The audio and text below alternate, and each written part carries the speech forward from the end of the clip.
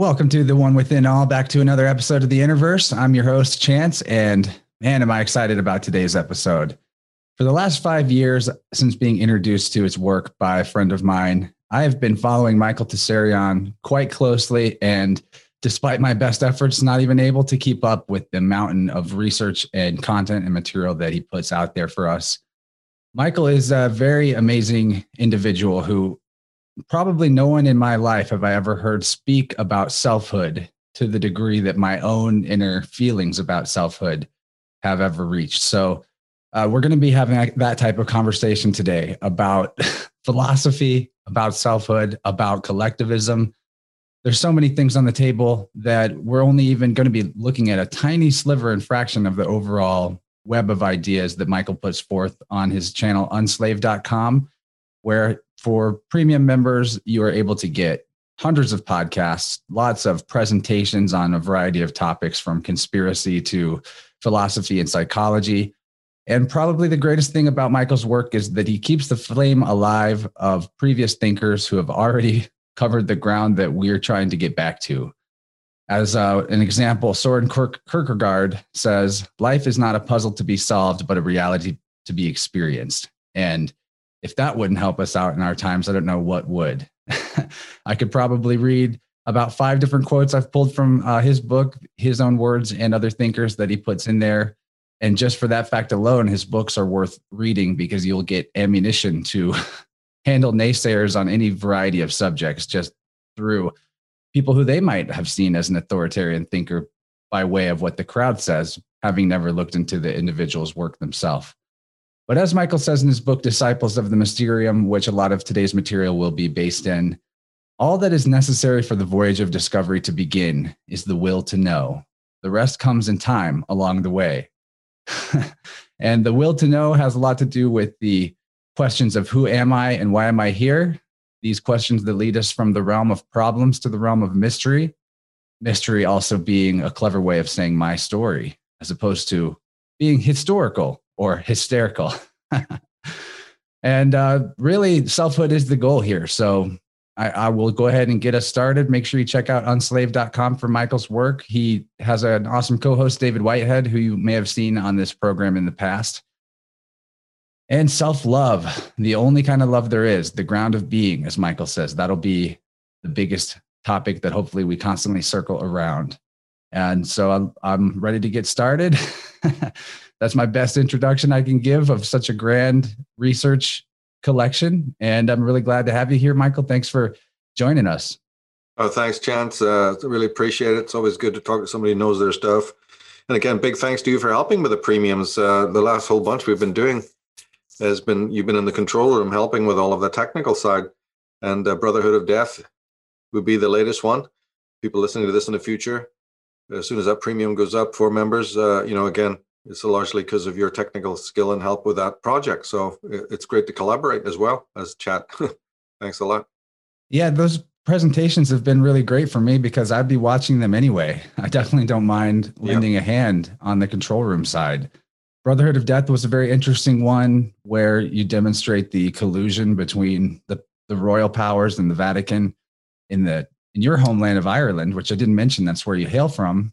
And I think that that's really admirable work and difficult, probably coming from your background, to be looking at topics that the rest of your countrymen have been completely mind controlled out of even having as a possible thought experiment.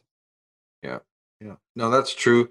It's just it started so early, that love, of doing it, that we're, so many years on now, that it just makes sense. I think you and I spoke up before that. See, if you put a lot of energy into something like a piece of music or any kind of creative art, and this is creative art, what we're doing, it starts to own you. So it's very hard for me to talk about personal journey.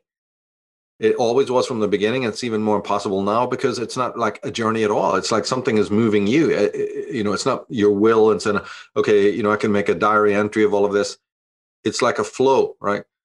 So in many ways, despite the dangers and the other, not even so much the dangers of being, beaten up or warned off or anything like that, it's just other difficulties of just having people that you think would be more supportive of your work turning out to not be supportive of it, or people in your family and other. So and even in financial issues, the work it takes means that you have to work part-time at a regular job, and that's dead end. And then finally you have to give it up, which is very, very troublesome, anxiety ridden years, and you're getting further and further away, because then, with the whole resume scene and everything like that, you lose a job or you take time off, you can't so easily get back, because they're wondering, where have you been? And you can't open up and say, oh, I'm a conspiracy researcher, I'm showing about shadow government and all, to an average Joe, person who's maybe completely horrified by that statement. So there's a lot of other pitfalls in this movement. It's because you can't go along with the mainstream and really do the kind of work I've done. So it means that you're against the mainstream. They don't leave you any middle ground. They really don't. So earning a living in all of these things can become very, very, very difficult. But you're quite right. If I had tried to stay in Ireland and do this, well, you couldn't have done it. Jim Cairns will prove that, other people who've tried it. That's an absolute fact, because on both sides of the spectrum, you will be a pariah.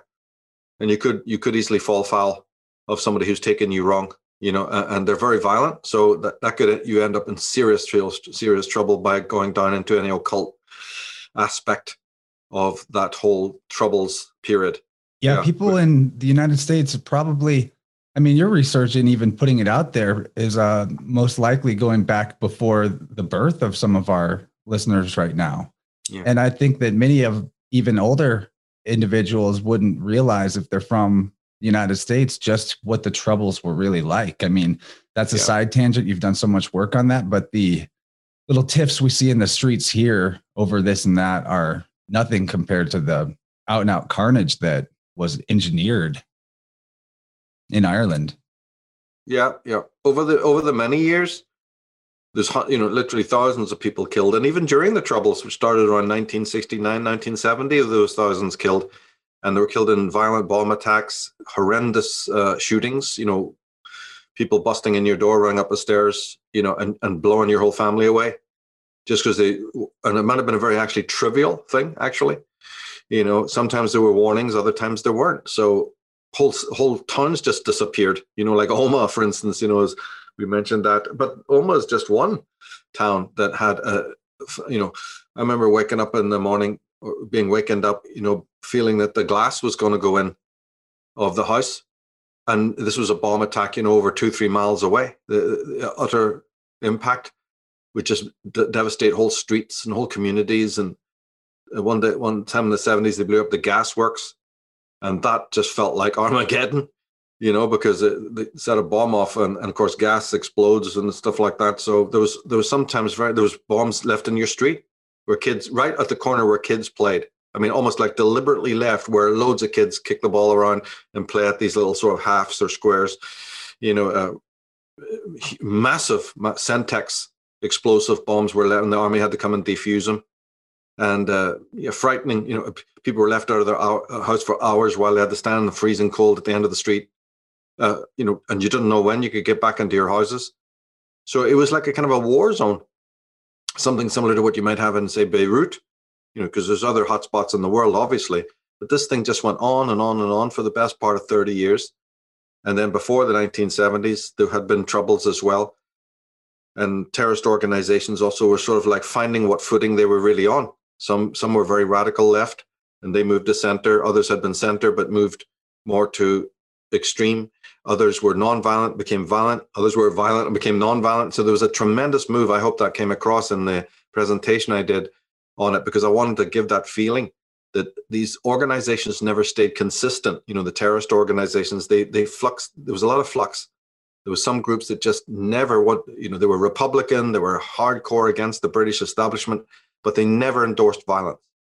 And then there was others who said, without violence, there's never going to be any change, because these intractable royals or the intractable British government, without some sort of pushing back in the more violent way, they're never going to change. They own an empire all over the world, from South Africa to India to Pakistan. They own this giant empire. They're hard to push around.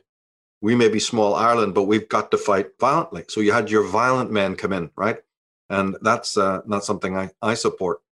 Yeah, your work really seems like important more than ever to keep other places from getting to that point.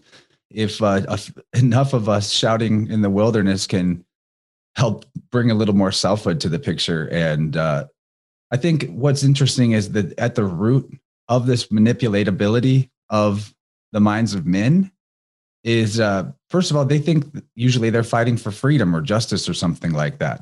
They're carried away with that idea, but they're at the root. I think we've actually been divided in ourselves between body and mind. Probably the very first thing that is done by priestarchies of various stripes to get that key schizophrenia embedded in the individual's consciousness, which is the very beginning of playing the game of divide and conquer, of playing two sides off of each other. It starts within the individual.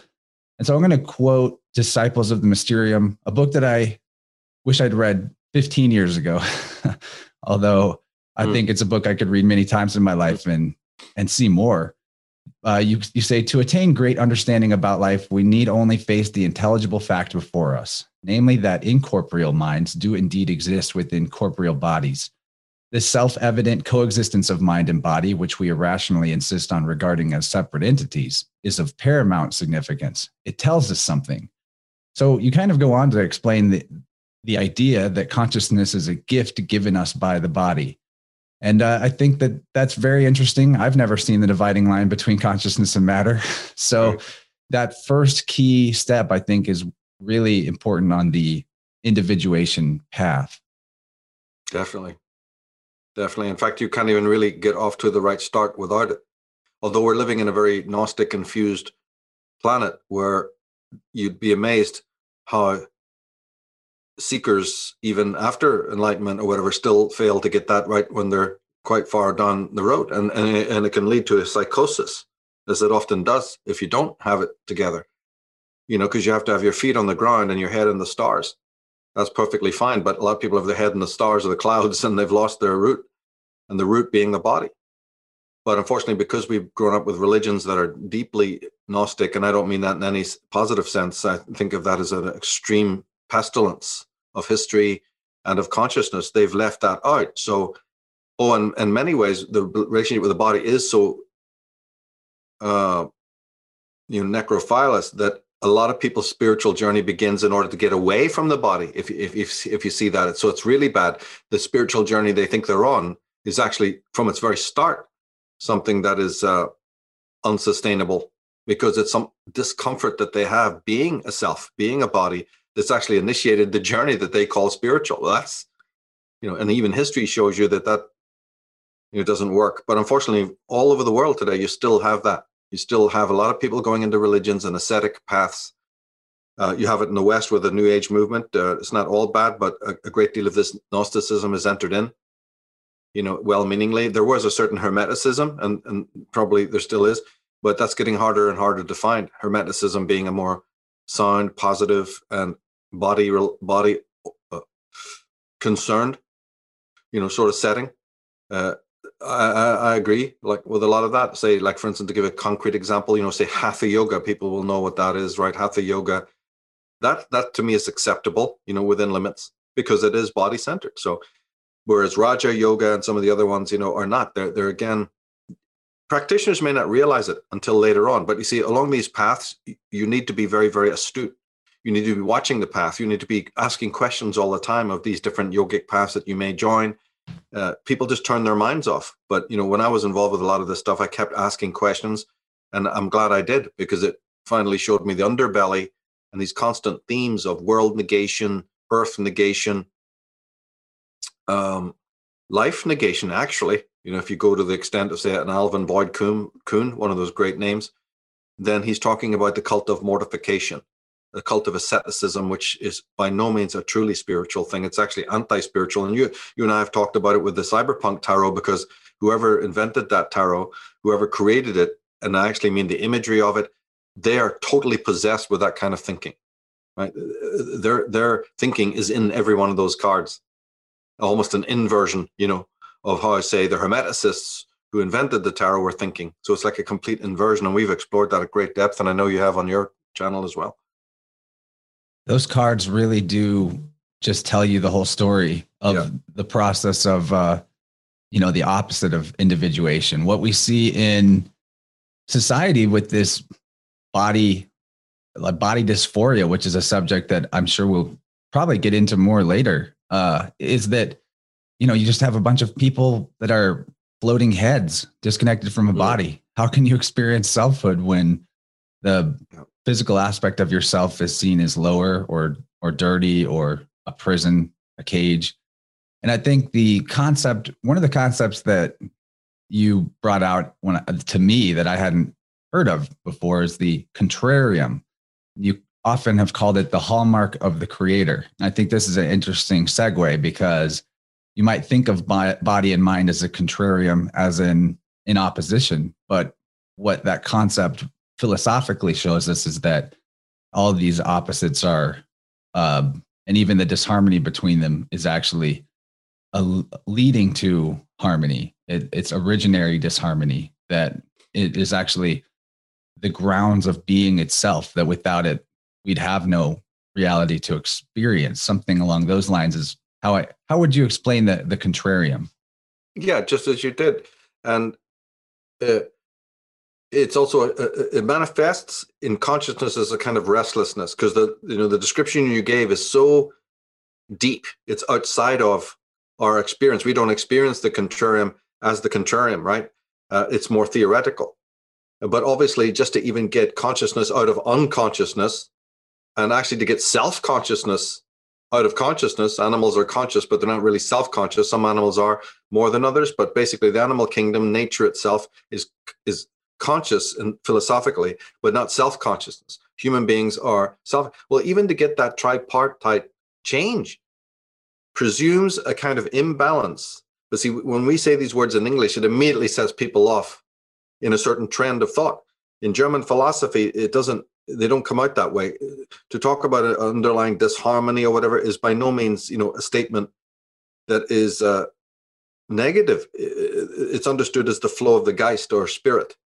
Just like when you walk, right? There's a pulsation, there's a peristalsis, and so realizing that so easily we can get fooled by the language. These original German mystics who came up with the idea did try other metaphors. Jakob Bohm used the idea of a dark and a white light, which is very similar to the yin yang actually concept. He tried metaphors. He tried to avoid devil and God, all the traditional ones coming out of that was too extreme, because the contrarium is not just black or white in the sense of the way because the Christians picked up on the contrarium themselves, but their iteration of it was puerile. It was just an extremely evil God on one side, a deity, and a very good God on the other side. And it just makes no sense at all, right? So many traditions are based on this, but they're also based on it trying to get away from it. So these Jakob Bohms and all were trying to go to the heart of Meister Eckhart. They were trying to go to the heart of religion and salvage what was important about it. Well, it didn't really work. They were heretics. Later on, the German idealists, 3-4 guys, and 5 of you include Immanuel Kant himself, like a sort of proto-idealist. They call him a transcendental idealist. They tried to salvage it too. One more convoluted than the other in a way. It's still in their attempts to salvage the truth of this particular aspect of metaphysics. Some were more successful than others, right? And so that's where that study then begins. But yeah, in general, the way on the most practical level, we experience it as bipolarity or polarity, dualism, right? So all the dualisms that we know, and we also experience it as temperamentally as a kind of restlessness. So you're quite right. Although there is a unison, although there are, you couldn't have body and mind. They're so related. This is the strange paradox of things. One contains the other, right? In fact, mind doesn't contain body. Body contains mind. So there has to be, a jigsaw-like unity. But at the same time, there's this underlying, a tension. And then that tension manifests not just in body and mind, but between left and right hemispheres of the brain, and everything, inhale and exhale, joy and sorrow, and every man. And that's what Disciples of Mysterium was basically about. It went off in other directions, but the main idea of that book was to just reintroduce, in the modern age, this idea of the contrarium. It's not the word they used, but I really don't even remember where I got it from, but it just seemed to me to be the right word for it, to indicate that. So it's a necessary restlessness, because without it, life wouldn't exist. Consciousness life is based on a disharmony. And this is the true Western mystical tradition. So all these other religions who try to frame it differently, are already deceiving you, right? So it was very, very important for me in Path of the Fool, in everything I've done, in various articles, and then what you're talking about, it needed to come out again so that we can have a reset. So if people, younger people today want to say, I'm a bit wary. I think there's been a lot of lies told in this movie. They're right. It has. So I was very conscious of that.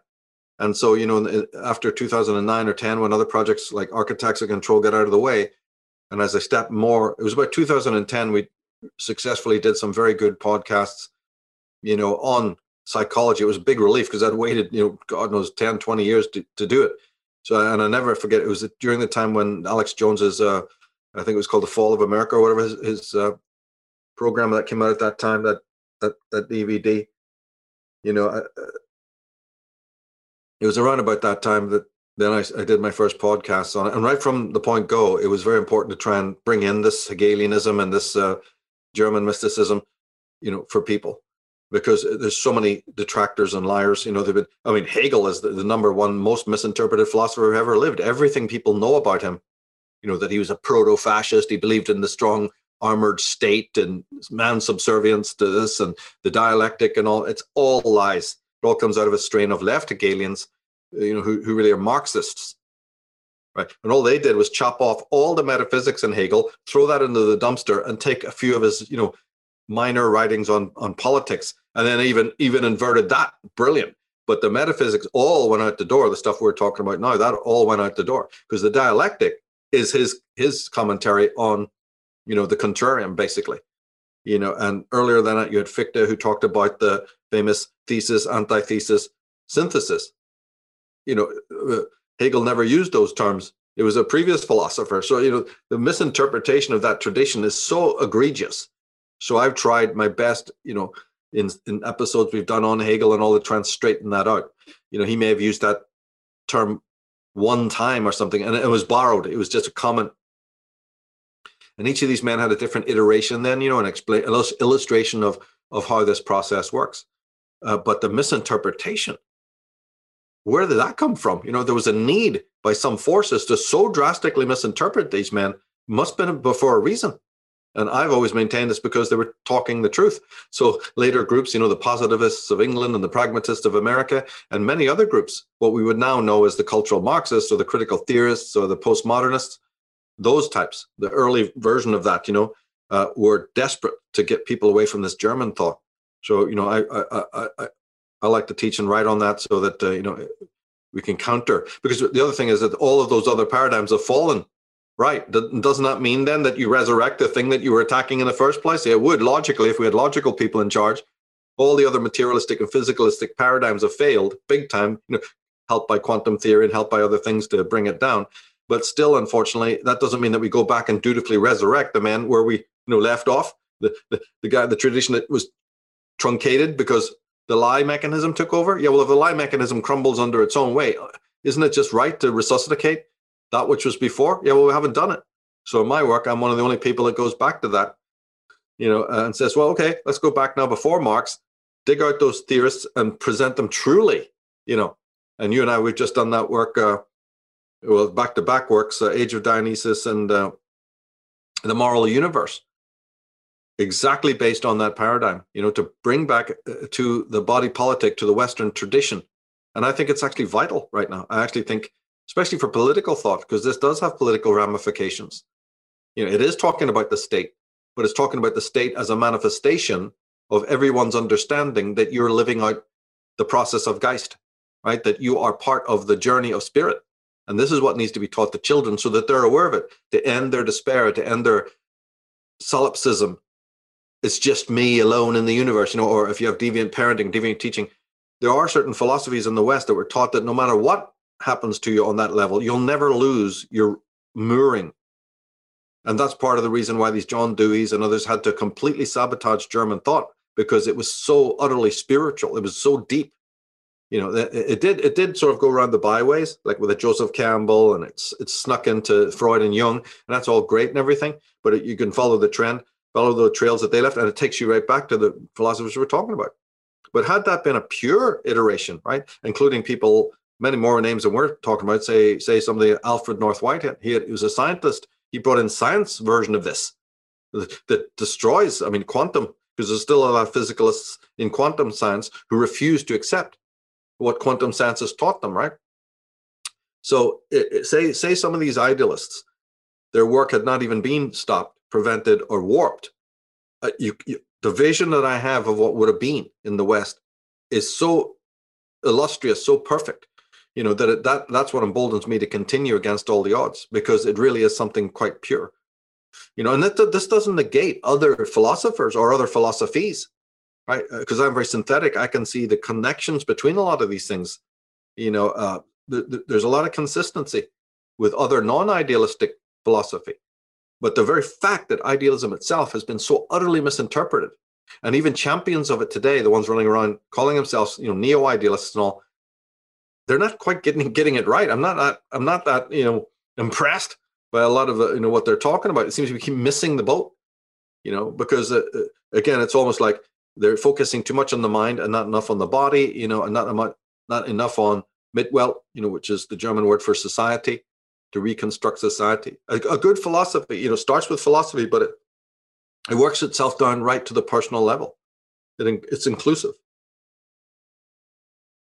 Yeah, you brought up the Mitwelt. I think that some of the issues with our thinking now is that we don't even have the vocabulary, like you pointed out, with the needing to come up with the word contrarium, and that some of the translations from German to English just have a completely negative connotation when you're talking about disharmony or discord, which they meant to be actually just movement. You think about your legs, that's the duality that you run on, literally. It shows you right there. Your body is the template for everything else in the universe. So we see batteries the same way, requires polarization. We see that reproduction requires two distinct genders, and that's actually just the way things are generated here. And it doesn't. So if that's where life and existence comes from, how can the duality or the polarity be the enemy to be fought, And the occult, I think the occult is just advanced psychology and philosophy married together. I think that's really what you're doing when you study the occult.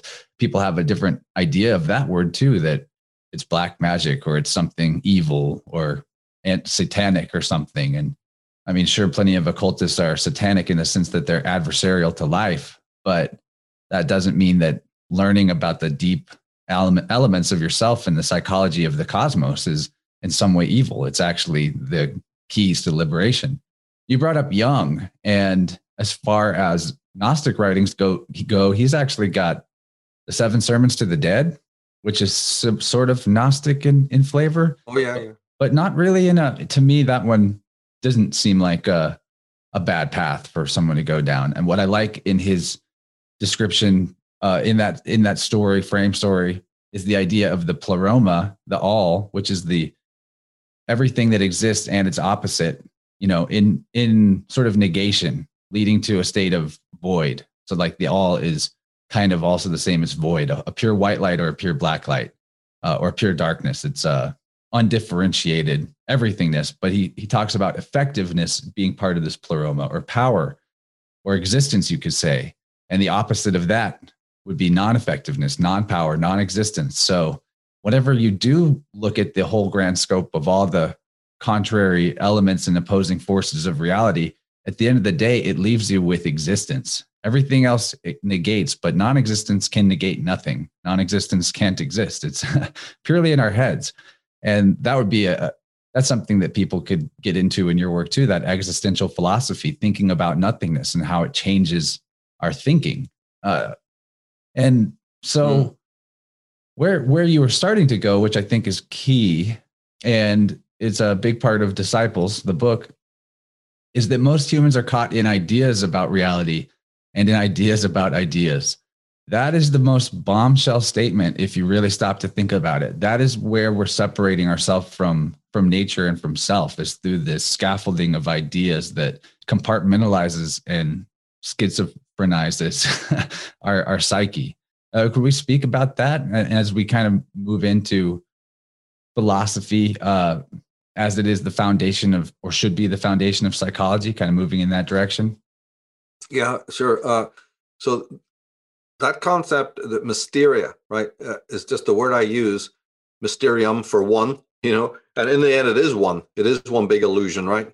Because the mysterium, singular, would be the ideas we have about ourselves, like the one we just had mentioned about, right, divorcing the body from a spiritual framework of understanding, right? There's mysterium. But the thing is, from that one then generates all the other mysteria that we find both in religion and politics and daily life, you see.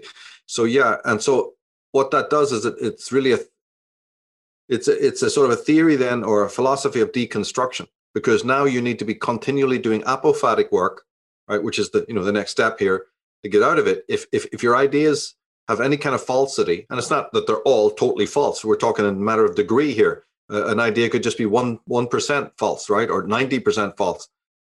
We've had a really good crash course in the last 5 years in politics to see this mysteria in action, right? But the thing is that then you'd need to adopt an apophatic methodology of being able to check your ideas, not just your ideas, but feelings. See, because remember, the part of the contrarium is brain and heart, masculine and feminine, male and female. It's all around us. So there's a definite need to then have a more of an apophatic educational system that teaches you how to self-critique, and also that's very healthy. See, if you heard that, if somebody heard that in the wrong ear, they think that you're talking about some sort of almost psychotic self-inventorying, to the point of obscenity. Well, think about this real quick, Michael. People use the word like, I'm too self-conscious, as if that means that they should be embarrassed of themselves, or that, that's in my circles, when people use the phrase self-conscious, they're usually referring to it in that negative sense, like as if that's not desirable. Definitely.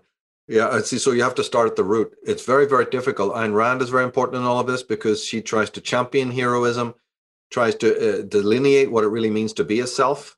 So the word self is probably one of the most misinterpreted words, and that's where there's mysterium around that. Imagine it's like bacteria or something like that gathering around a thing. There's more bacteria gathered around the word self than you could possibly have enough detergent to pour over it. But the journey still must go on, because we stand on the shoulders of giants like Ayn Rand and Nathaniel Branden and people like that. So the work has largely been done by these mentors. Ours is fairly easy, and then we have this kind of technology as well. So no matter how difficult things are, in this journey, I've always remembered the suffering and the difficulty of the ones who came before. Not all, some were, more well known and everything, but still they had difficulty because the world was against them, right? The critics were fierce, you know what I mean? So you just have to pick up the work. But yeah, getting back to the question, the thinking itself has this ability to think about itself, right? We're the only beings who can think about thought, think about what we're feeling, and double check our even feelings on that level as well, emotionally. Some people have even now, neurologists are saying that feeling is the essence of all consciousness, and they're right. Because what we call thinking is, right, the left brain mechanisms are really just instrumental to a deeper emotive relationship with life, the attunement that's mood-based.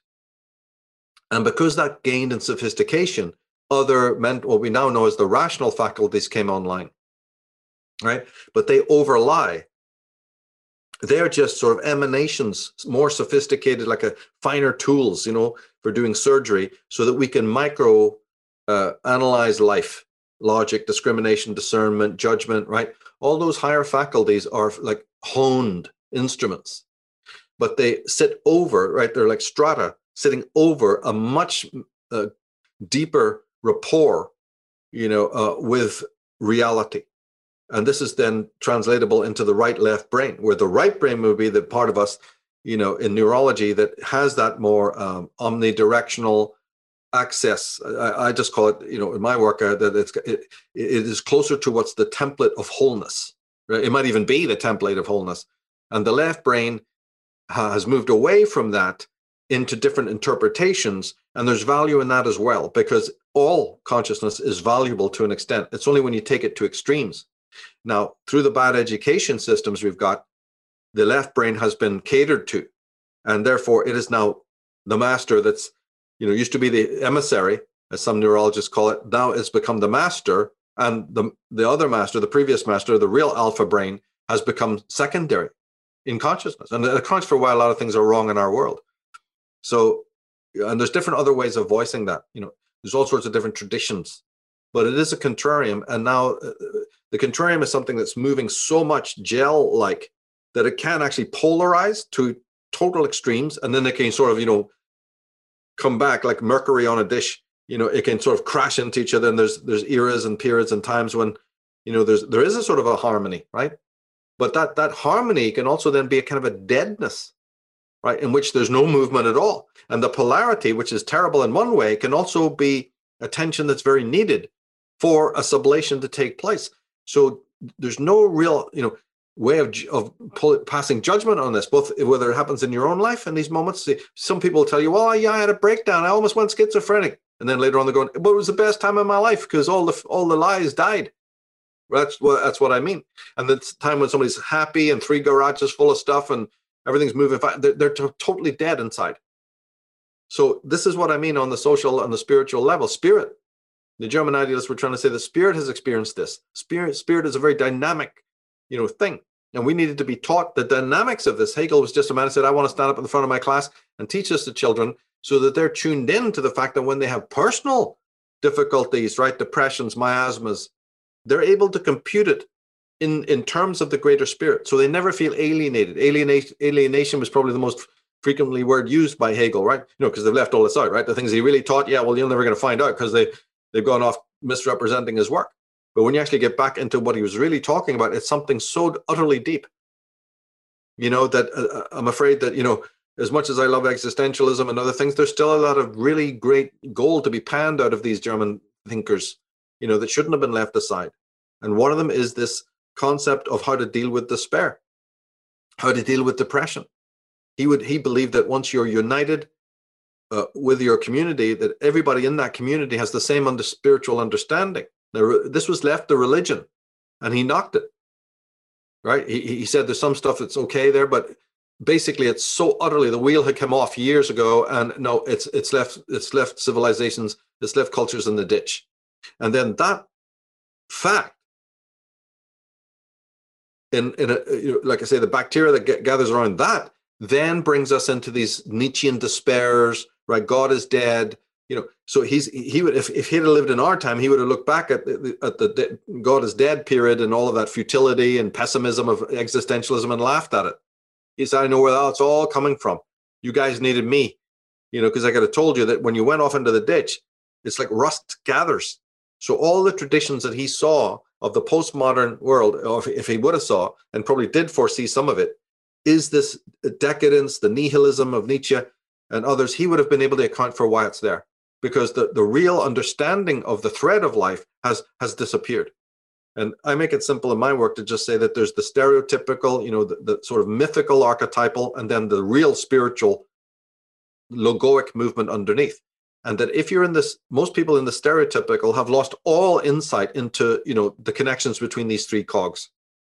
And that the Hegelian teachings and all were to make you very, very aware. Okay, that was a little bit preserved in Joseph Campbell. They did great work. Carl Jung has done great work. It's not that it was totally lost to the West, but to all intents and purposes, it was.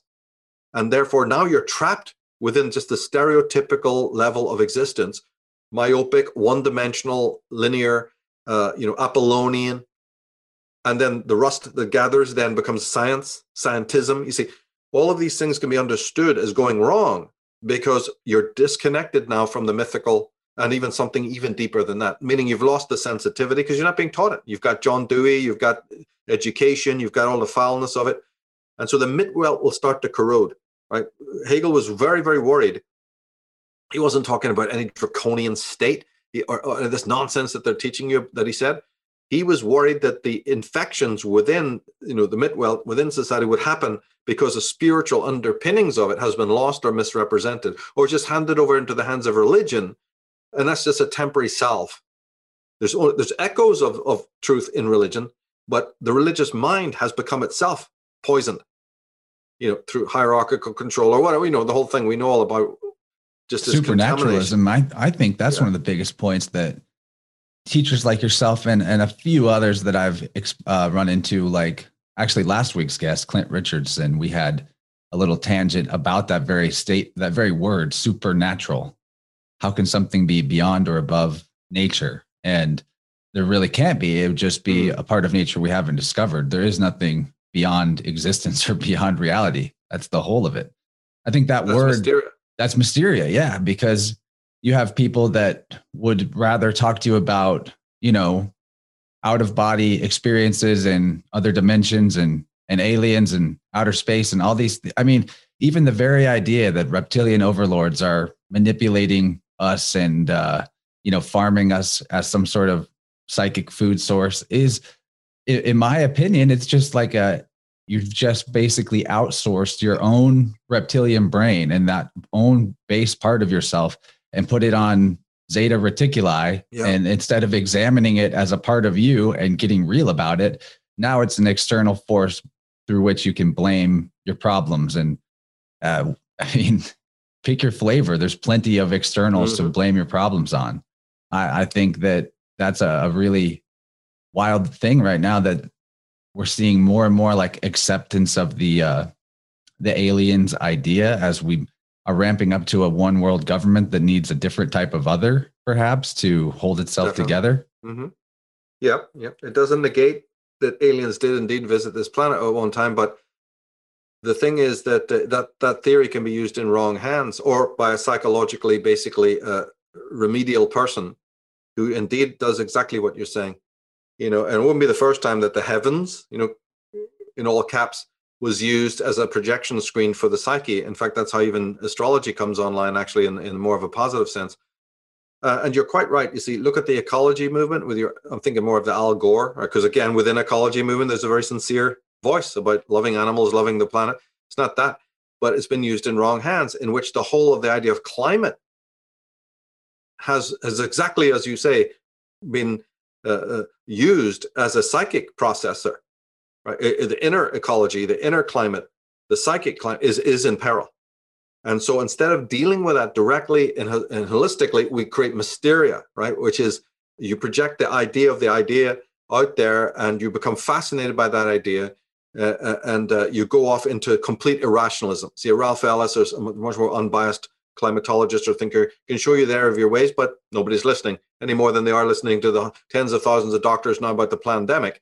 Nobody's listening, but don't they have medical degrees? Maybe Bill Gates doesn't, and all the people telling you to wear your mask don't in the city street. Oh, we prefer if you wear a mask. Well, then move away and you won't have any problem. Get out of my sight if you don't feel secure and safe. No, but we'd feel better if you wore it. Yeah, but then that feel better culture and that argument of I have to do something to make you feel better can be used across the world to destroy the world. You'll easily feel better if you piss off out of my way and then you won't be having a problem. But those who fold up to that rhetoric, oh, I have to make you feel better. I have to make your I am responsible for your emotional setting. You're not. You just stand right there claiming you're going to be infected by me and you're incapable of seeing your own mental process, how irrational it is. In fact, irrationality has been normalized now, you see. So this is the mysteria that I talk about in Disciples. It just exponentially gets created. How are you going to keep your focus, right? And I love all of these subjects that you're talking about in as of themselves as subjects. They bear thinking about. There's within there some very important stuff. But when you're using that as a sort of a foxhole in which to dive, because reality itself has become, you're in this reality. Well, now, yeah, you can be into all sorts of boogaloo things. And unfortunately, this movement does indeed, attract a lot of people like that who are, for one reason or another, looking for, one of these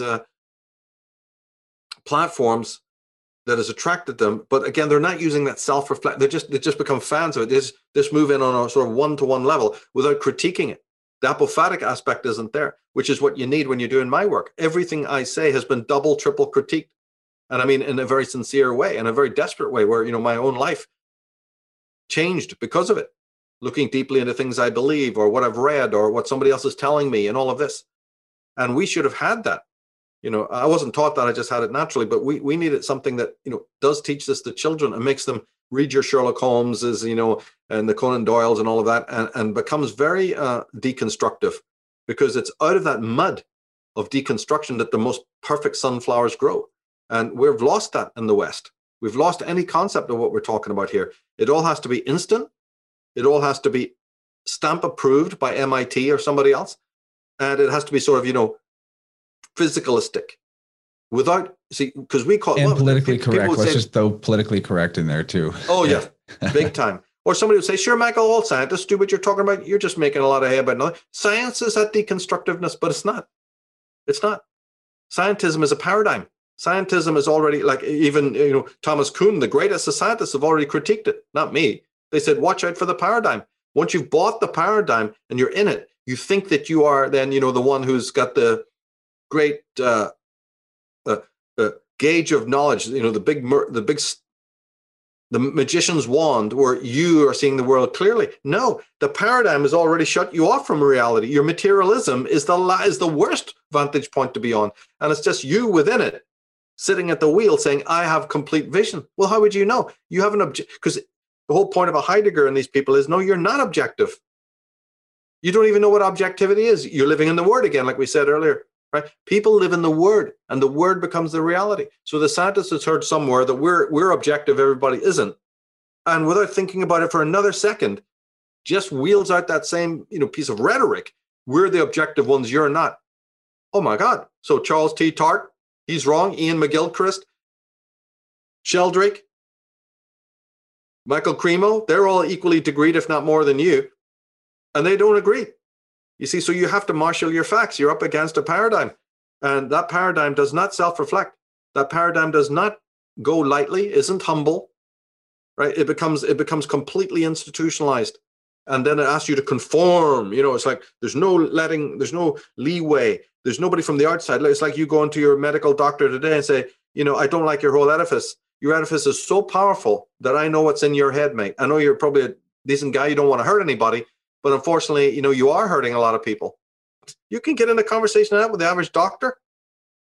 What I've said is just right. All that big pharma and all that industrialism behind him is his brain. There's nothing left for you to talk to that will go, yeah, you're right. No. And you could send him all the Dr. Mendelsohn books and all the naysayer books of MDs 10 times, degreed than he is. It won't make a difference. He'll never change unless something personal happens in his life where, but that's out of your control, isn't it? If he goes through a rite of passage where somebody he knew died from, iatrogenic mishandling or from malpractice, okay, maybe that person will change. But you can't plot that. And as much as you want to say, I'm going to challenge you. I don't like what you people do here. You murder people. You're a death cult. You really imagine that you're going to get through any of these people? In England, because it's NHS, whatever, the NHS, you don't pay. So in America, where you can actually fight the system through lawyers, if malpractice was done. In England, you can't, because it's NHS. You don't pay. It's part of the national service. What that has done is create an immunity of these people. They can do anything they want now and do the most egregious experiments and things like that. And you have no recourse. No lawyer will touch you. They go, sure, you got that for free. It's part of the white ritual, right? And you're going, what's the difference there? Oh, well, they didn't do anything wrong to you. So they got this set up legally where you cannot do anything to the NHS, no matter how bad the service was or who died on the surgery table or who died from a vaccination or medical. They've got a very, very system, because we're the benevolent, humanitarian, untouchable. Try fighting us now. Try telling me that I did wrong. I'm the doctor. See, so we have created edifices through faulty thinking that are now gaining extreme institutionalized power over us, like your Michel Foucault, right? The total institution, like your George Orwell's, and even insiders like Huxley, who are part of it, warned you. Watch out what you're creating for yourselves. Very subtly, very beautifully, in a very sophistic way, tried to warn you that you're bringing this about. And so I carry on their message that any kind of draconian big daddy or big mama, whatever form it's going to take, we are actually in many ways living in the shadow of it because we have conjured it by not listening to truth. When you don't listen to truth, when you don't occupy the white squares of knowledge, somebody else will. And that's exactly the dynamic. It's as old as the hills. No matter what age or epoch, you could be in the Roman Empire, and this is the way it works. Yeah, brilliant, man. I'm thinking about how the left brain, right brain contrarium, if you will, can be looked at as focus as the left brain, zooming in on one compartment of reality versus the peripheral vision, the wholeness.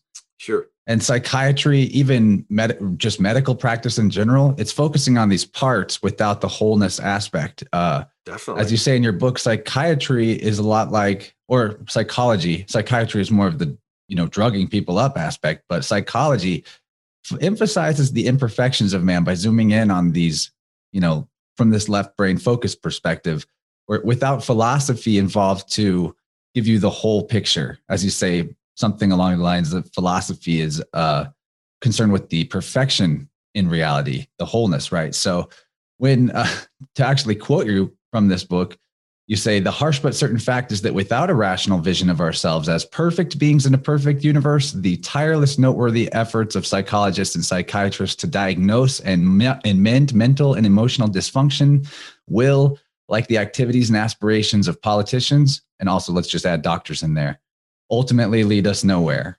And I think that is a really brilliant thing to take into ourselves, that our focus will always see imperfection when we look at just a piece. But without the peripheral vision of wholeness, then we wind up with the 100 years of institutional psychology that we've had, where society is more messed up than it was when we started on that. There's more suicides and more, depression and a whole list of brand new things to diagnose that never even existed in the past. And some of that is also pharmaceutically based when it comes to things like mental derangements in the realm of Alzheimer's and autism.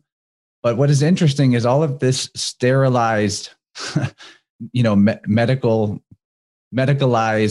doctors as the new priest class direction that society has gone in. It reminds me of the film Zardoz that I would have never heard about without you bringing it up in one of the old podcasts where you talked about films. And this is it's John Carpenter, am I right? John Boorman. John Boorman. Oh, I always mix up the Johns. Thank you. Zardoz is this film about a perfect society and just how dead they are on the inside, and just how sterile it is and how nothing happens. And it's a perfect example of the stasis of perfect harmony and the sort of evil in that, because it only exists if there's a collective idea of what that perfect harmony is and everyone adheres to it, right? So I think that I'm not sure where I'm going with this, other than I think where we're at right now in both the New Age or even in Gnosticism with the ideas of archons, or in the way a lot of people interpret psychology, is that, we can just blame the unconscious, or we're the victim of some unknowable numinous force that has entered in and influenced us. And I think all of that comes from being just focused in on focus and not seeing the periphery of self. Mm-hmm. Yeah, and an adjunct to that statement about imperfection, right? Honing in and all of that. The holism involves our view of imperfection. I'm not saying that it doesn't exist or that you should focus in it, or the whole view even sees the background for an imperfection correctly, right? So you don't erase. This is where the left brain went wrong, right? And the right brain's encompassment even sees imperfection as the grain of sand in the oyster that created the pearl. So that's what we're talking about, the contrarium. Both sides of the contrarium are equally right and wrong. So it cancels it out. It's beyond good and evil. It's something ontological, right? And it's only the left brain's myopic idea that goes, that's imperfect. We need science and pharmacology to fix it. So, we need to put earrings on the Mona Lisa. It wasn't perfect as it is, And so there's a part of our brain, this little gremlin, that runs around doing that. Now, in Zardoz, of course, that's all about scientism. That was a film that was beautifully done to show that what would happen if we really did have a utopia in exactly the way that the scientists and these other sort of Apollonian types, keep advocating. And politics is also a huge part of this, because they're always Huxley talking about and scientific dictatorship. Yeah, basically, right. Isn't it? And in that film, they're also talking about improving life and living forever. And then they end up actually finding it. So Boorman sets this movie in the future. It was filmed in Ireland, actually, County Wicklow. That's why it's so beautifully filmed. But his thesis there was that what happens if these guys, just let's imagine a community, someone like Logan's Run or whatever, that they kind of do get this, it's been ripped off by tons of other films later on, right? But this was a little low budget version. And it's really, really good because it does show you that what happens if that perfection that scientists and most of the world even signing on unconsciously for it, the man in the white coat, gets his reality. So the beautiful thing of that film was then it's a deconstruction of that. It's a sort of a Nietzschean think about what would life be like in that perfect dome. Blake Seven, certainly the pilot, is a fantastic, almost mind-bogglingly brilliant take on that, because in Blake Seven, the idea is you've not only got the perfection of the perfect community, you've got the police dragon, the police dog force that takes out the man who, in their eyes, goes wrong. Something breaks. They don't even see it as real revolution or renegade behavior. They don't see it as sane spiritual rejection of their system. It's just a fault in the glitch, a glitch in the matrix. And in that particular case, they call him a pedophile in order to, demonize him and have him executed or something. While, they bring up this whole thing about accusation, which I always think is actually a fantastically prophetic, way of getting rid of you by telling you you're a sexual deviant and concocting a lot of it in lies so that everybody just finds you guilty. And by the way, even in the court case that finds Blake guilty, there's nobody actually finding him guilty. It's a machine. Yeah, they put these two globes on this, sort of like what looks like a stylized justice, the scales of justice.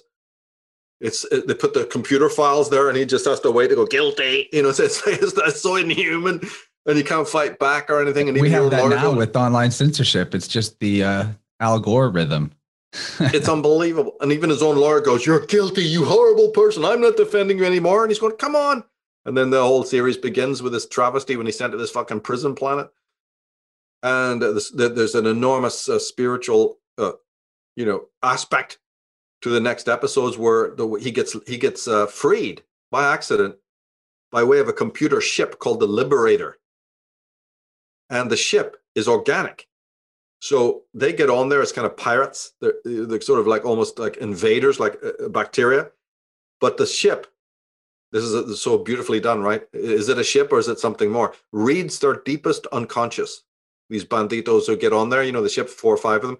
Well, the ship computer, so to speak, reads their deepest fears, deepest subconscious level to see if they're truly good people or not, if they really are moral or not. And it kills immediately, it destroys anyone that is, immoral by bringing up images in front of them of their past. So it does it to Blake and the people who will become his crew, and it finds them worthy, so they survive. And in the end, they actually are able to escape, the bondage of the planet Earth.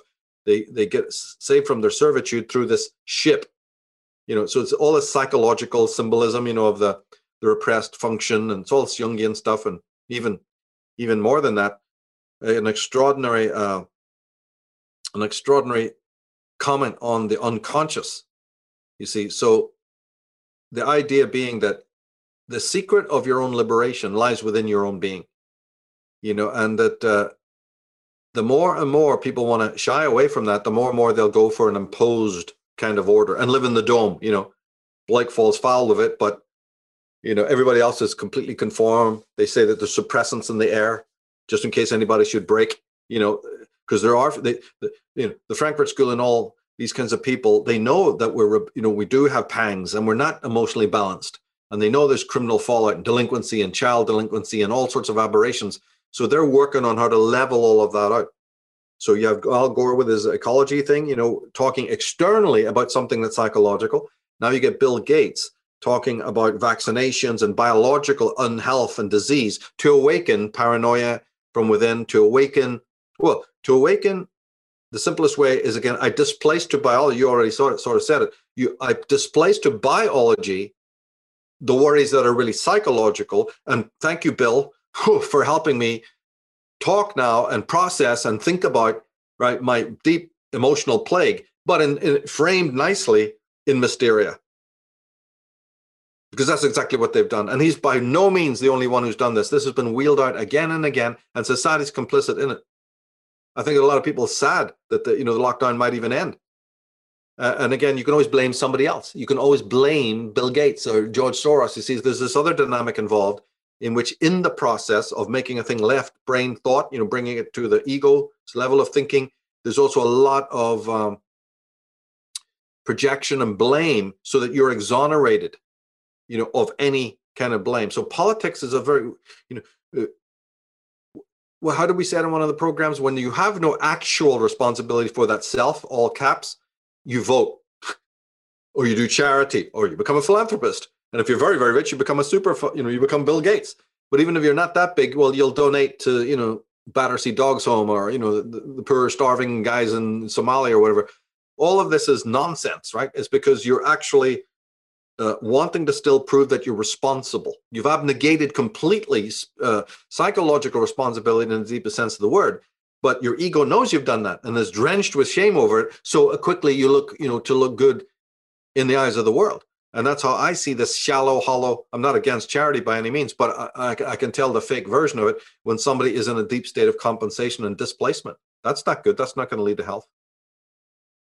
Very important thing to realize that a lot of what passes for altruism is really just masking a need for someone to take care of themselves first. I mean, we hear that platitude all the time. You can't give from an empty cup, but that doesn't, just because we hear that as a thing that people say all the time, doesn't mean we really truly integrate that in our being and act from that. There's so many new ways all the time that you can discover the self-sabotage that you've done in the name of looking good for others. I mean, nobody is immune to this. We've all been implanted with the seeds of this, and it might be core to our very being, or it might be something that's been exaggerated by ancestral trauma, as you bring out in your work, how much of a factor that is in everything that we've seen throughout the development of what we know of as history. But we are at the end of the first hour, starting to run a little over.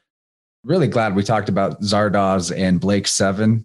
I'll link those in the show notes, as well as another one you turned me on to, The Prisoner. I watched all three of those, and phenomenal older works, lower budget, but high brow on the intellect side. Stories, incredible work. Stories are really good.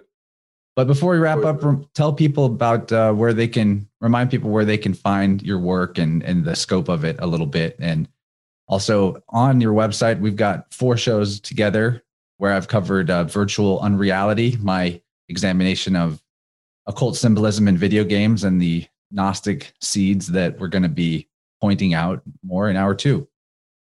Yeah, that's right. We've done that on unslave.com, where the podcast is. And you're right, you've been on and you will be again. michaeltesarian.com for articles. I have about 14 different websites, so you can get to them all through the main site of michaeltesarian.com. There's all sorts. I like to modulate everything so it's less confusing. So all the different sites I have can be accessed from michaeltesarian.com. And that's also where the articles are, free interviews, that we've done as well. So people can come there. But the premium content that you've been helping me with is also on unslave.com. Yeah, it's really good stuff, guys. It's been crucial. If you think that I ever sound like I know a thing about a thing or two, a lot of things that I've learned came from information that Michael turned me on to. And, it's the great teacher is the one that can show someone, help them see how to think, not tell them what to think. Right. So I appreciate your work greatly. And thanks for acknowledging it. I feel like it's a duty at this point. It's criminally underrepresented, especially considering the scope of it. So I hope to make a dent in that and keep working together to do that for as long as we can, because these ideas are always going to be crucial to our higher uppercase self, not a higher self, but the self of our core, not some mystical separate entity, but the holy guardian angel within, you could say. Right. But that's it. Let's move on to the second hour. I've got some really fun stuff about simulation theory and Gnosticism to get into. And man, we probably, in terms of disciples of the Mysterium, maybe covered 5% of some of the ideas that are in that book. If we maybe got that far into it. So that's just one of his books, guys. Check it out. And everything's linked in the show notes. And thanks, Michael. Yo, you're most welcome, Chance. Let's do it again.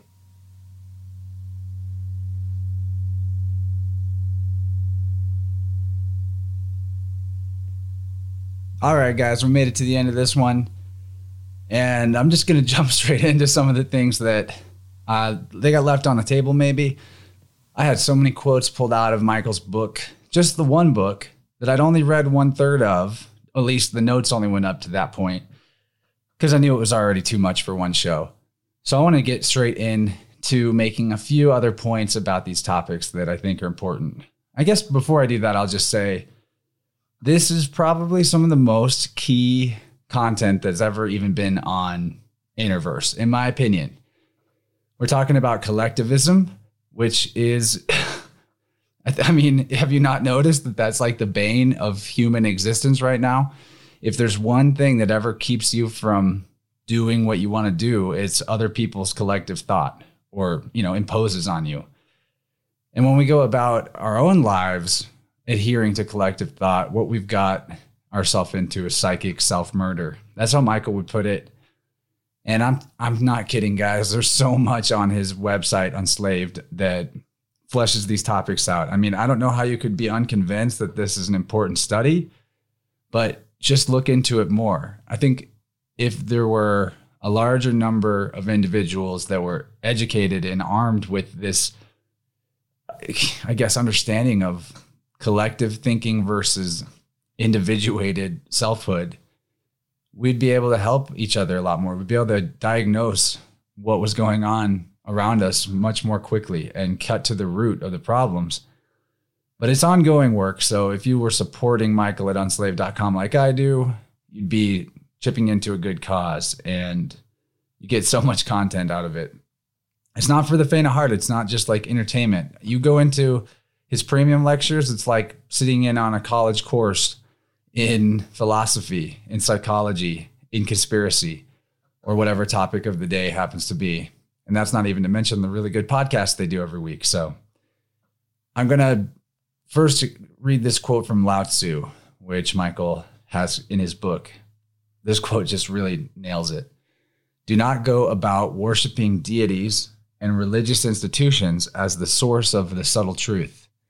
To do so is to place intermediaries between yourself and the divine, and to make of yourself a beggar who looks outside for a treasure that is hidden inside his own breast. If you want to worship the Tao, first discover it in your own heart. Then your worship will be meaningful. Now, the Tao is not something we brought up, but if you're unfamiliar with the concept from Taoism, it's basically nature. It's the ongoing flow of ever-changing eternal life force energy that animates all things. And it is no thing. It has no qualities. It is all qualities. So the Tao is a really amazing study. I'd like to maybe do a whole podcast just on Taoism with Michael, because I probably identify as a Taoist too, if I had to be an ist or whatever. It's the closest thing. And, that doesn't mean I align with everyone that's ever called themselves a Taoist, but just the idea that there's really nothing to follow except the spirit that animates all life, which is in you.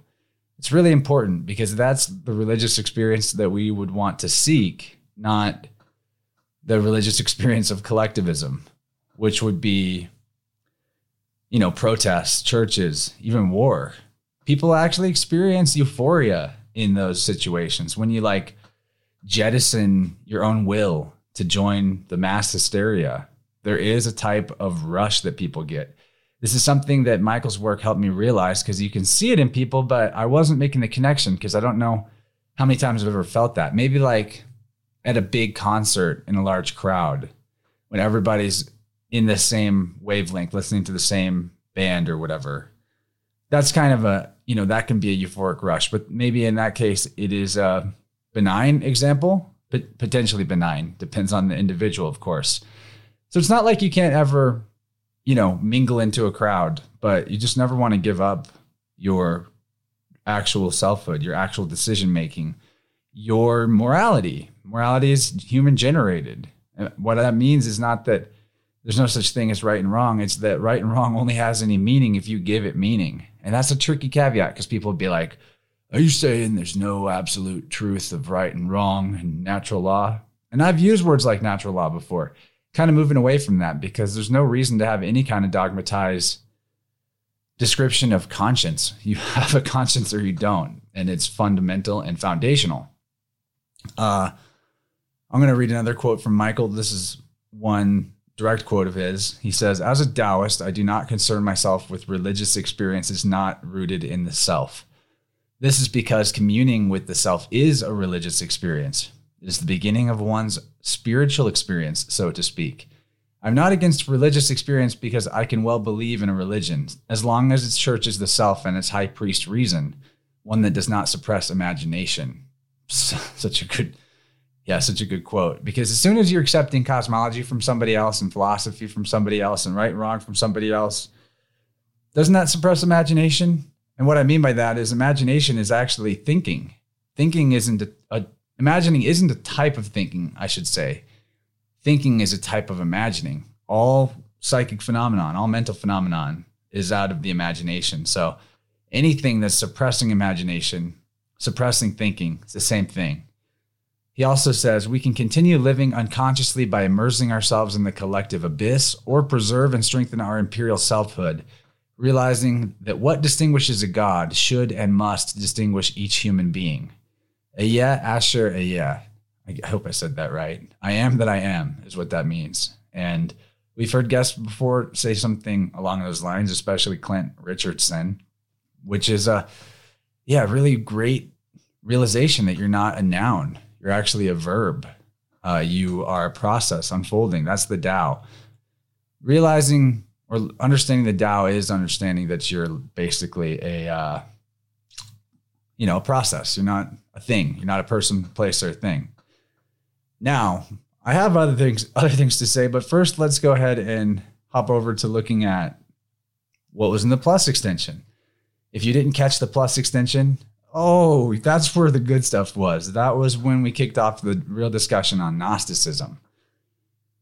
And whatever you think about Gnosticism, whatever you don't know about it or do know about it, we can put all that aside and just look at the actual foundational tenets of it, which is what we tried to do with Michael here, which is to put it really simply that the world is an illusion, the body is a prison, and the reality was created by some lesser god. That's as simple as I can put it, and it's so crazy.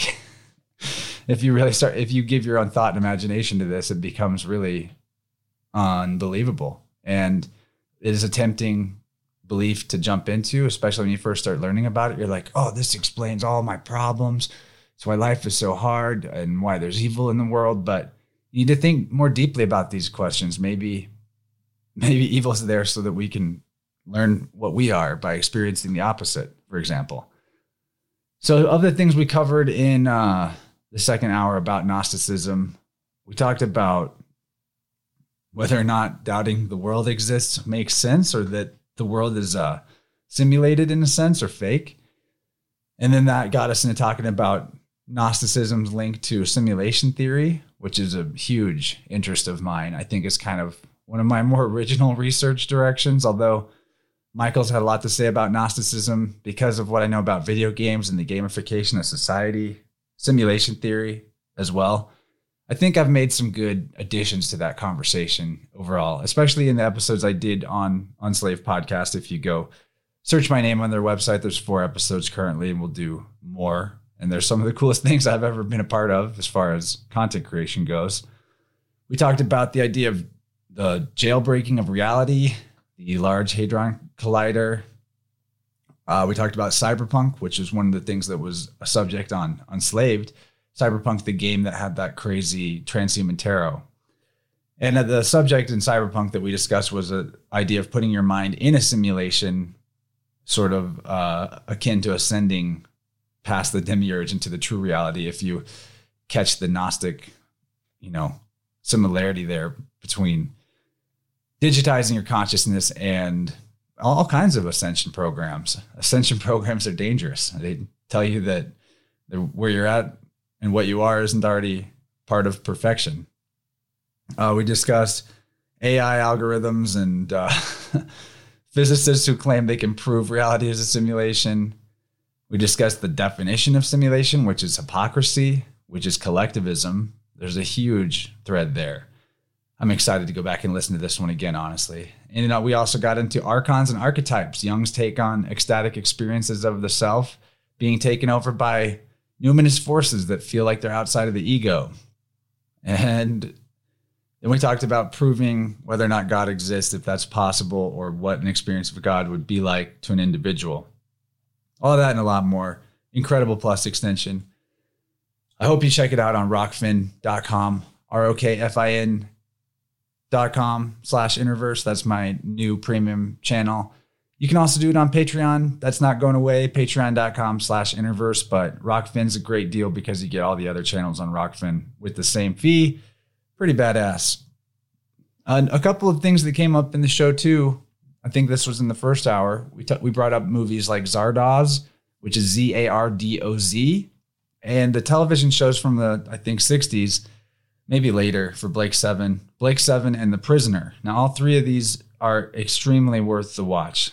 Blake Seven maybe isn't as good as you go on, but the concept of like what it means to fight the empire and be a rebel and how destructive that can be, and just the revolution, if you will, of returning back to where you began whenever you struggle against the external reality without changing yourself.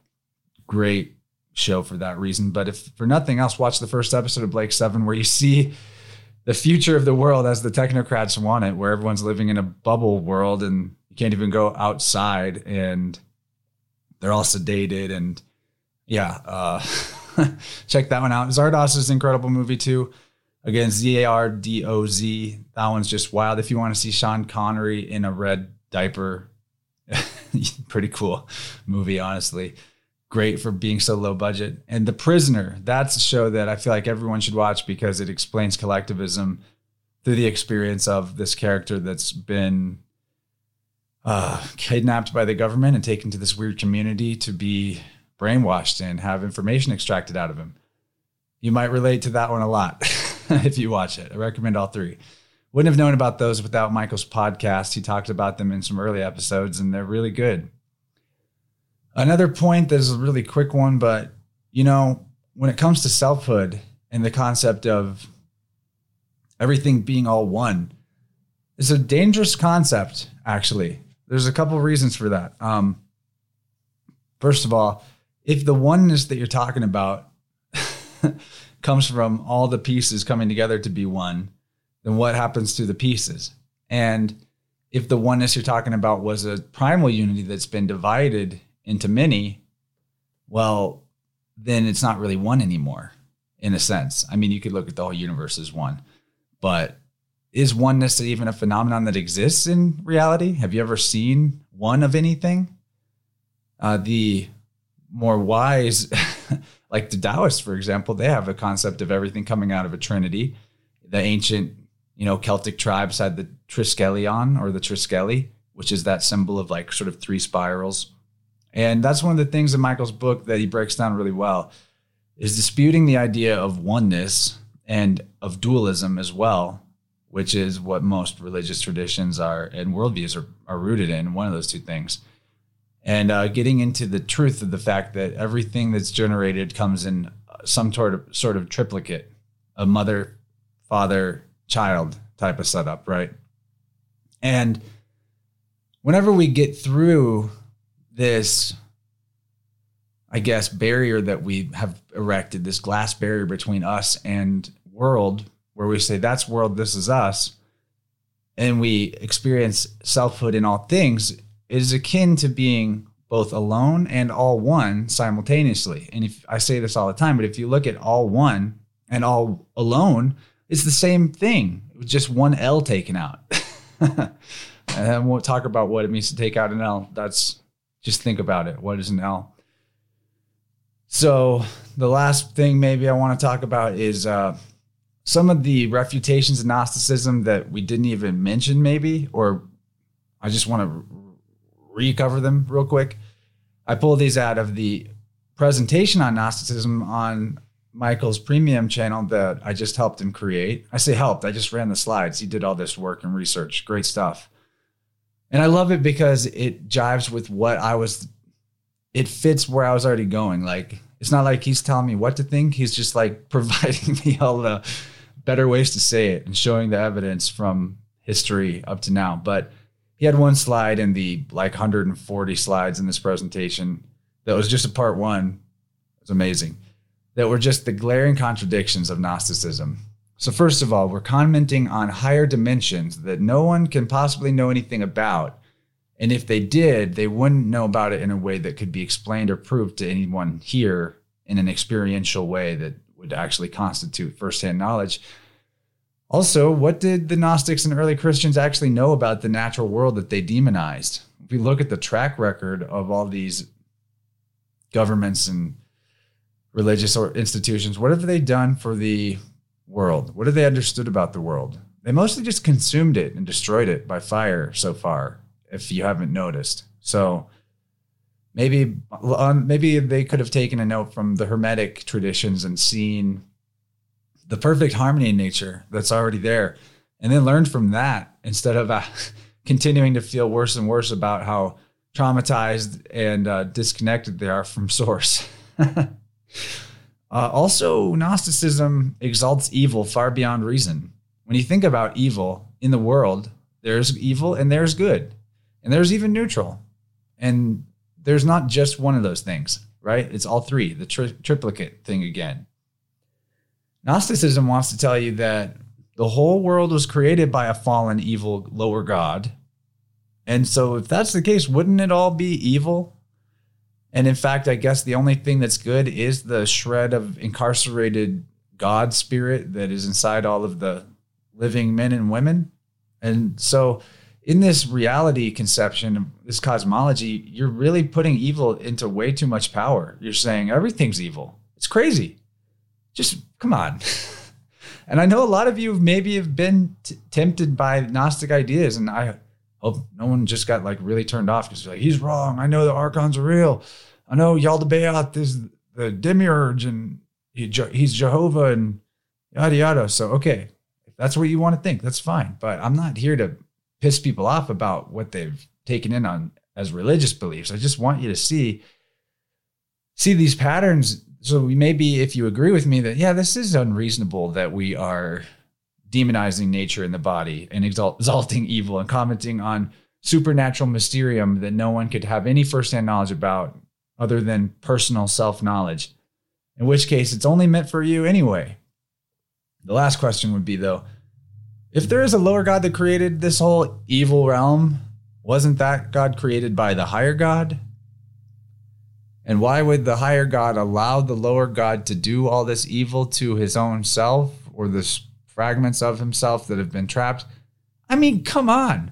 Where does this make any sense? Where's the reason here? Reason's jettisoned. It's fled the scene. Common sense has fled the scene. This is what Michael calls mysterium. And even the idea of a creation of the universe is pretty unnecessary, in my opinion. It makes more sense to just say, it is what it is. I am what I am. It always was and always will be. We don't need beginnings and ends. Beginnings and ends is just back to that idea of the oneness. Because no matter how you conceive of the beginning, whether it's a Big Bang or a God, well, what was before that? What created the Big Bang? What created God? And you just go back and it's turtles all the way down, as they say. I have no need for this anymore. I mean, I'll use the word the creation, but I don't mean it in that way as like it was manifested out of nothing. In a sense it is. If you start to learn about existentialism, you can start to make that argument that everything comes from nothing. But that's a very nuanced conversation, a whole different conversation. And either way, I think that just for there to have been a nothing, it implies somethingness, right? There has to be something for there to be nothing in comparison. Anyway, makes way more sense to just consider it all as eternal being. Being is being. It never needed to begin. There doesn't have to be only one. And we can move on with our lives and just enjoy being, maybe, and get better at it. Have more coherence and harmony. That's what I'm about. So I hope you loved this episode. I'm so excited that I'm about to publish this and send it out to the world. One of the coolest conversations I've ever been in, and I really respect Michael's work. I mean, you probably caught that drift, but a lot of the great things you've heard me say maybe over the years, if you've been following me for a while, have been influenced by the ways that his work has led me to think. not the things he has told me to think, because in fact, I actually don't agree with all his conclusions across the board. And I would hope he would agree, and I'm sure he would agree, that I shouldn't agree with those conclusions across the board. Maybe someday I'll take on some of the same conclusions later. Maybe sometime I'll refute some of his conclusions, and it's no love lost. I'll still look at his work as a monumental stepping stone for my own. And yeah, he's up there with some of the greatest researchers. If the world doesn't totally fall apart, I think hopefully in a just world someday, Michael's work will be remembered on the level of other great philosophers of the past, Kant or Schopenhauer, whoever, name them. I think he's that big of a deal in terms of just how much he has put his life and soul in, let this work be his life. And it's cool. It's just a lot there. You can learn a lot, really good stuff. Psychology is crucial. So yeah, hopefully you are going to be able to hear this second hour on Rockfin, or you already did. Don't forget, rockfin.com/Interverse. Only $10 for all the things on Rockfin, or $5 for just my things on Patreon. So pick your flavor. Either is good. And a lot of good people are taking on board with Rockfin now, including Beth Martins, who's coming back soon. Beth is an excellent YouTube video creator. And also our old friend Corinne Wilson, Occult Priestess. She's gotten herself a Rockfin channel. Our family is growing over there, and I hope to just totally take over the place with our people, if you will, if we have a type of people. I mean, we're all extremely individualistic, but that's the kind of people I like. So it's not like a collective in a sense. It's a bunch of coherent individuals. Anyway, I'm going to play us out with, you know what we didn't talk about? Michael makes music. He is a classical guitar player, and a great one. In fact, getting into listening to his music reignited my love for guitar music, and I've been super into classical guitar music for a few years, thanks to first hearing some of his albums. One of my favorites is this dude, Sam Griffin, who makes covers of video game music from my childhood, but with the classical guitar. And sometimes, like some of those Mario songs on classical guitar, it is crazy what that guy does with his fingers. But Michael Tessarion, look up Imsar Music. I'm going to play a song called Crown of Oberon. You can find it probably on Spotify. I know it's on iTunes Music to buy there, but check out his YouTube. I'll link to that in the show notes, in the episode description, along with all the things we talked about. And that'll be it for now. It's been a really fun week putting this episode together, thinking about all these ideas and reading Michael's book and working with him on his projects. I feel super fortunate that he decided to ask me to do that, because it's been a great side gig for me. Not only am I able to get paid for a type of work I love, but I also get to work with a researcher I respect, and the project I'm working on is a presentation I'd be watching anyway, so it's pretty awesome. So, yeah, check the episode description. You guys are great. I care a lot about all of you. I care a lot about you taking this stuff on board and being on guard for Gnosticism in the world, wherever it rears its head. It is perennial. It comes back. It grows up again after it's been chopped down. We need to get to the roots of it. And the roots of it is Mysterium instead of selfhood, personal experience. Mysterium being thinking about ideas, or having ideas about ideas that are other people's ideas. You see what I mean here? It's a tunnel of artificiality. It's illusion layered upon illusion. And everything, pretty much everything supernatural that you're ever told about is that, until you experience it yourself, and in which case it becomes natural. There's no such thing as above or beyond nature. So be wary of all that stuff. I know I've entertained some crazy things in my history, but my discernment is getting better all the time, I think. Okay, I'm supposed to be wrapping this up. You guys are great. Thanks for tuning in. Yeah, it's almost a 25-minute outro. What a big show today. Awesome. I love it. All right, catch you guys next week with another extraordinary episode. I can promise you that. Bye-bye.